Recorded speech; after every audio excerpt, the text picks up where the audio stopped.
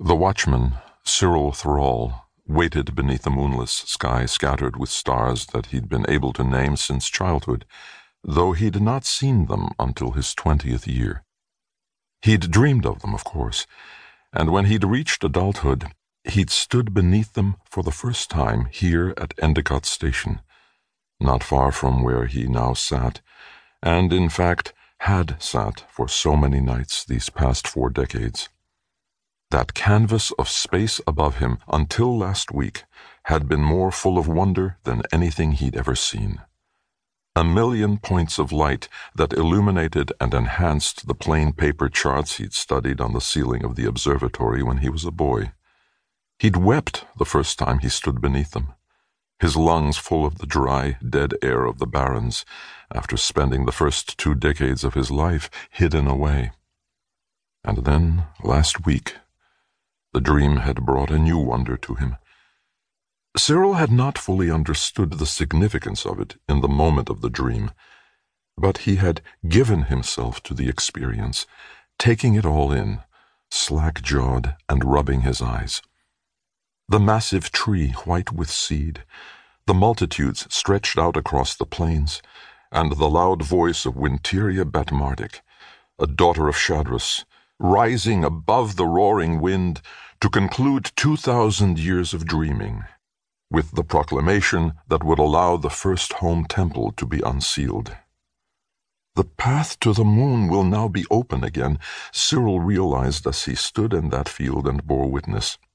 It was the culmination of millennia spent waiting, watching, and preparing carefully. It was the fulfillment of Frederico's bargain, an event that stretched back to the days of the under-Exodus, before the time of tending and gathering. And somehow, they had shared that dream together, every man, woman, and child.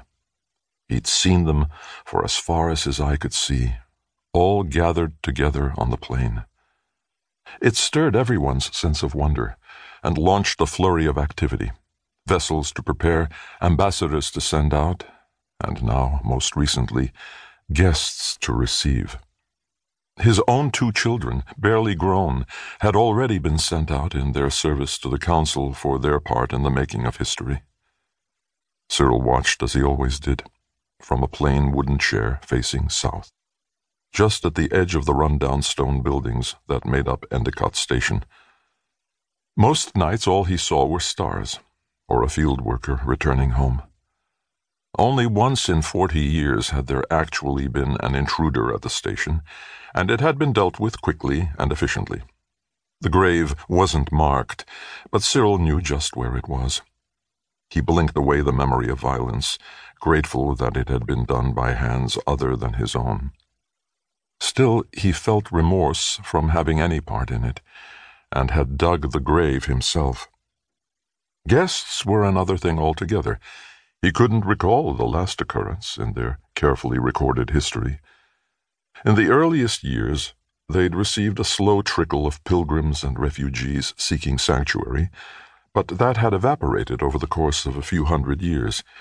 That trickle started again, according to historians, once the Yazorite blood cult sprang up. But eventually that slow migration had stopped, or if people out there still attempted the journey, the harsh travel conditions, and the imperial blood scouts who hunted down any apostates that fled, prevented their arrival. But now, guest cottages were being cleaned in the midst of everything else. The hours slid by, and twice Cyril stood to take a slow stroll around the station. It was a quiet night with no wind, making it easy for him to hear the approach.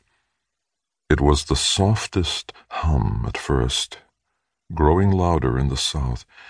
He stepped toward it, scanning the night sky as he reached into his pocket. He put his hand upon the stone there and focused his words through it.